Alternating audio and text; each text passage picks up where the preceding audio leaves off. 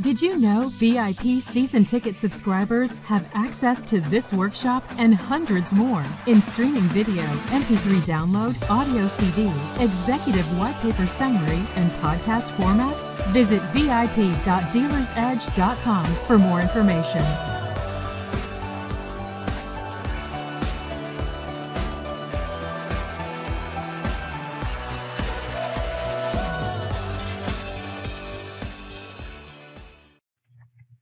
As I've said before, I've been a fan of the Business Development Center idea since I saw some of the early versions of BDCs in the late 1990s.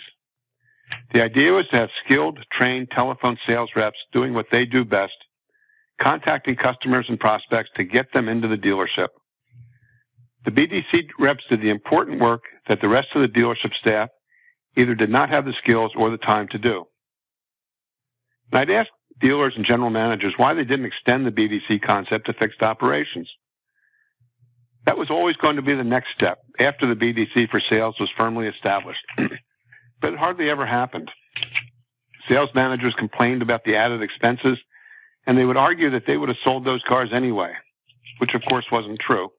But in any event, the BDC for service, which makes a lot more sense, always stayed on the back burner.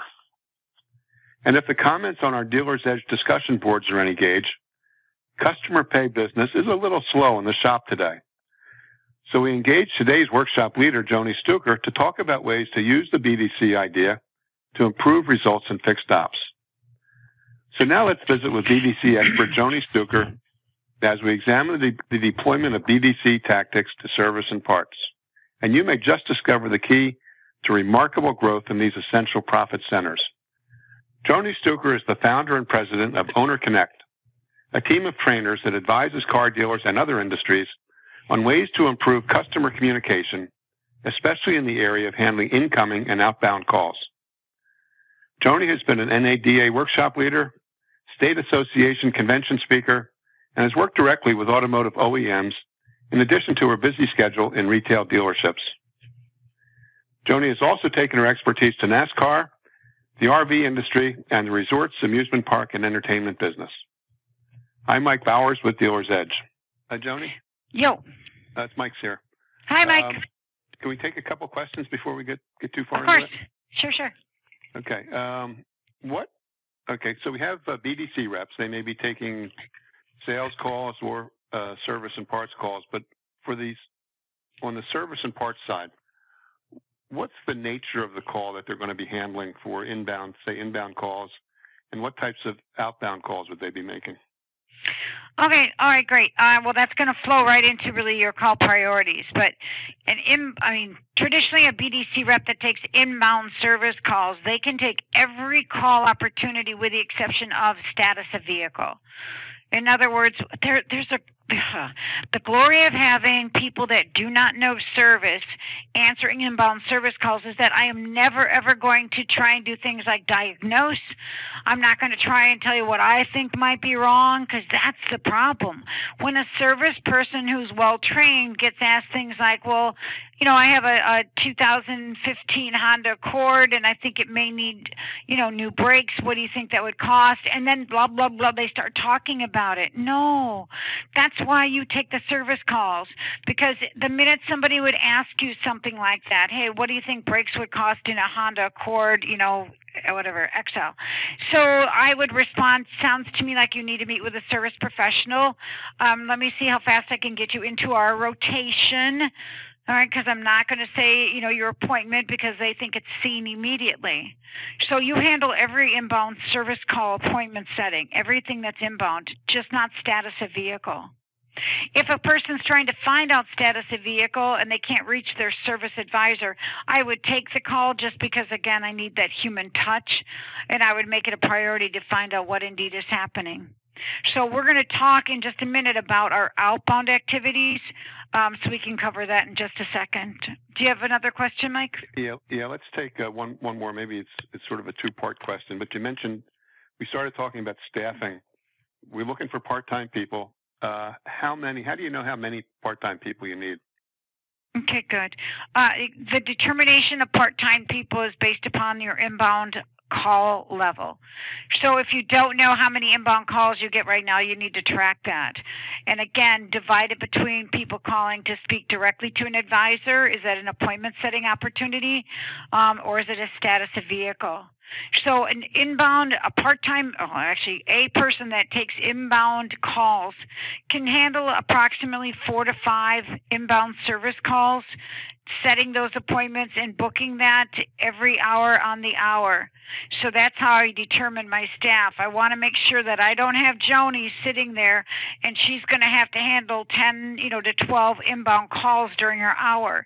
She could do it, but guess what? She will have no time for heavy lifting. And that's the reason why people get so frustrated by BDC, is that they sit and they maintain and they respond to leads that are coming in. But you've got to make sure that your team is prepared and knows how to do what. If someone's not calling in, I have to make sure that I am calling out. So that's how you determine. It's based upon volume of calls. Okay, and let's take one more, and then we can get back into the workshop. Sure. Is the goal, if for a BDC rep working the service and parts area, is the goal just to get the customer to make an appointment, or are we looking for something more? Okay, well, it's yes and no at the same time. Yes, it is to set an appointment. We're always, I've always said, to me, it's an art form. And I know I sound like I'm one of the crazy people out there, and perhaps I am. But I think it's an art form, being able to have a consumer feel that, you know what, I hang up the phone, and yes, I made an appointment, or maybe provided a referral. In other words, the call was very productive. But at the end of the call, they also feel what? Their husband goes, who is that? And they go, oh, that was Joni calling from ABC Chevrolet Customer Care, just checking on us to make sure everything was going well and if I had any questions. That's your art form. It's not, who is that? Oh, it was Joni calling from ABC Chevrolet Customer Care, grinding me for leads and trying to get me in on their tire sale. So we have to be able to really use the words that we've written, and they're phenomenally powerful. My goal is to get people to commit to come in for an appointment, or certainly commit to being loyal to us, which is everything. Okay. We talked about staffing. What types of experience should your BDC reps have if you're looking to hire people, and where would you find these people? Okay, good. All right. So, type of experience. Well, we all know that obviously the most important factor of a good employee is, to me, they come to work on time and their attitude is right. Because if I can get you in the door on time, I'm going to make sure that your day is going to rock and roll, because that's what I do as your manager. So consistency as far as prior work is extremely important. But to me, the most important quality of a strong BDC rep is somebody that is open to prospecting. And that's a hard one for you to determine, but here's an easy way that I found it. When you interview someone, you should always ask them this. Go through hey, close your eyes for a moment, and let's say that you were calling into a dealership and you were trying to set a service appointment to get an oil change. At the end of that conversation, somebody would ask you who else that you knew that they could help. In other words, for a referral. Your candidate, you should ask them, are you someone that would give a referral, or are you not? Because again, the most important quality of a strong BDC rep is someone that is open-minded to prospecting. Is somebody that's comfortable with that. So during the interview, if the person's like, no, I really wouldn't give the name and number of a friend out, I wouldn't do that, I would not hire them. Because they're going to spend their entire time really in conflict, even if it's quiet, regarding things we need to see, which is prospecting. So the most important quality is open-mindedness. Just like, think about this right now. In your BDC, let's say that you picked up the phone and you're calling a past service customer. And a gentleman answers the phone and you say, hi, may I speak to Robert? And a consumer says to you, you have the wrong phone number. What do you guys do in your BDC with that right now? I'm going to bet my car that all of you probably hang up the phone. Or let's say 9 out of 10. You probably just hang up the phone and apologize. I apologize, thanks. Quick. I don't want you to do that. I want you to be able to do what? Type of person you're looking for. It starts with the leader, but what you should do is be trained and in tune to say, oh, you know what, I apologize. Who am I speaking with, Mr. Wrong phone number? What kind of car do you drive? Where do you service? I work over here at ABC Chevrolet in our customer care team. That's who you're looking for. All right, open-mindedness. Where do you find them? Don't ignore circle of influence. As I mentioned, attaching our ad to your service customer receipts is a great opportunity. Also, employees. I'd like everybody to be, quote, on the same page and pulling for each other. So I think a great way is to bonus current employees to help find BDC customer care team members. And they get bonused if your customer care team member makes it 90 days or more. So we know that we've got somebody that's worth investing in. But that's a great way for people in all departments in the dealership to be rooting for, our customer care team. Obviously, we all use things like Indeed and different sources. Just be careful because some of those sources are just being so inundated that, you spend a lot more money than you realized. And obviously, we're trying very hard to make sure that staffing needs to be something that's cost effective. Now, keep in mind, let's say you want to hire one person or 10, whatever it is. I've always believed in the same thing. I would offer people the opportunity to participate in training, but I would not bring them on staff until I put them through some training courses to make sure they're the right people. Because some people interview phenomenally well, and then you're like, oh my gosh, transitioning from interview, to position, they're like the wrong person completely, and you're wondering what the heck happened there. So I would make sure that I did more or less kind of like a live on-the-spot interviewing or, by making them go through training and see how they respond to that. So your circle of influence, quite frankly, is the best. If you want to hire 2 people and you feel like, you know what, I've got 2 people and I really like them, I'm all good for staffing, don't do that. In the auto industry, we are so known for hiring like under fire. We always hire when we desperately need somebody or someone that doesn't show up for work and now we're shorthanded. So if your bench has, no one sitting on it, you're going to be in trouble. So I would always continually staple my ad to my service receipts. I'd always post customer care, changing some of the lingo here and there on my websites, but I would always be widening that pool to make sure that I have options for myself. Because your goal being in this BDC is not just to handle the leads. Obviously, your goal is to make sure that we do what? That we prospect and we grow. Okay. All right, next question. All right, we've got the right number of people with the right experience. How many calls should we expect them to handle during a shift, inbound and outbound? Okay. Inbound calls in an hour. So, again, I manage by hour.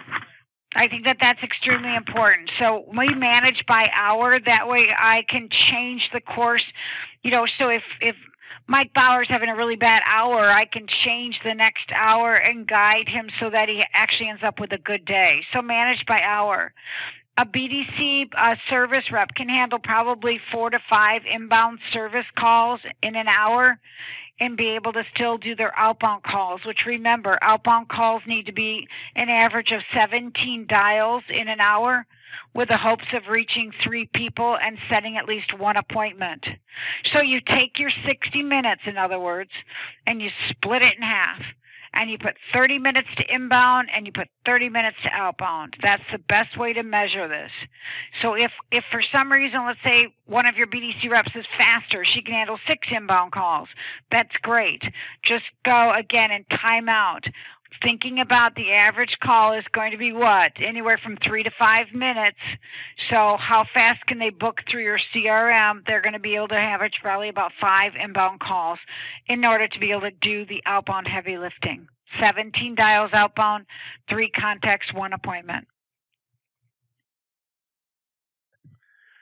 Okay. We've come a long way since the BDC was just sort of an afterthought in the dealership where they opened up a closet and put a table and a couple of chairs in it. What should the layout, what kind of facility should we have for BDC? Well, and I love the dog. What kind of dog is that? He's a sort of a border collie. Oh, cute. Oh, okay, very cute. All right, well, we're going to hire that dog for the BDC, okay? He's got a good voice. So, I mean, if you go, let's go to the dream world of the way I see customer care centers, BDC centers.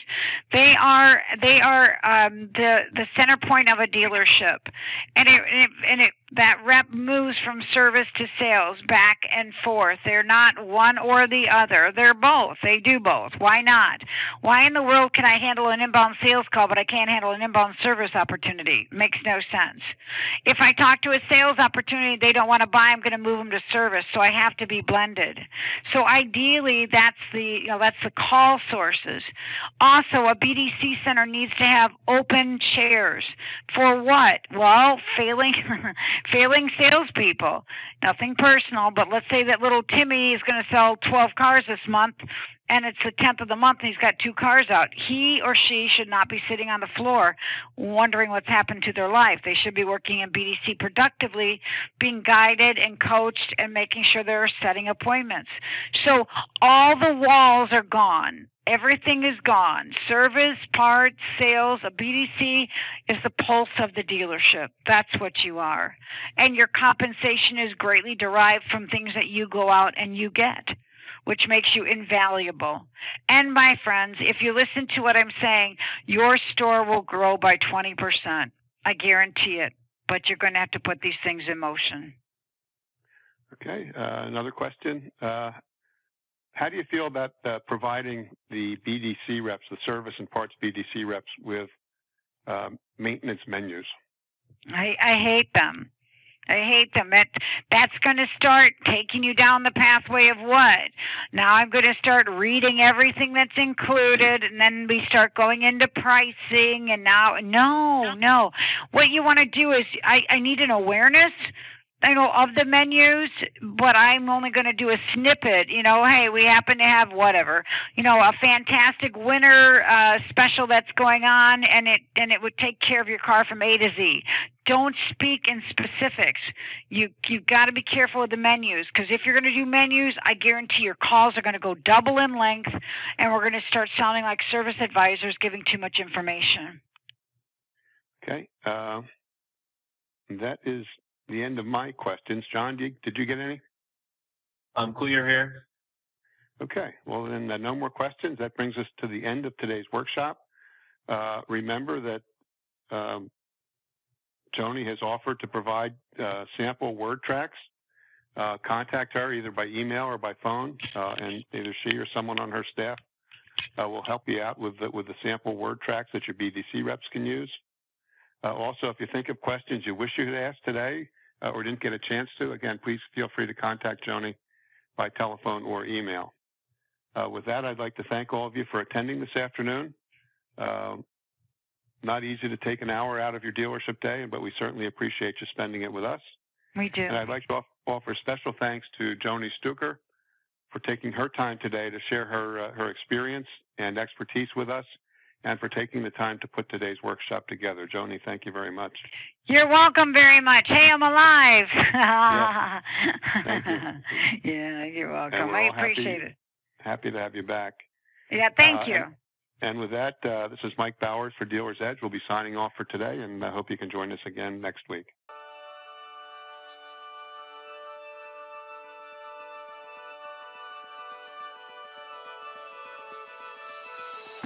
Did you know VIP season ticket subscribers have access to this workshop and hundreds more in streaming video, MP3 download, audio CD, executive white paper summary, and podcast formats? Visit vip.dealersedge.com for more information.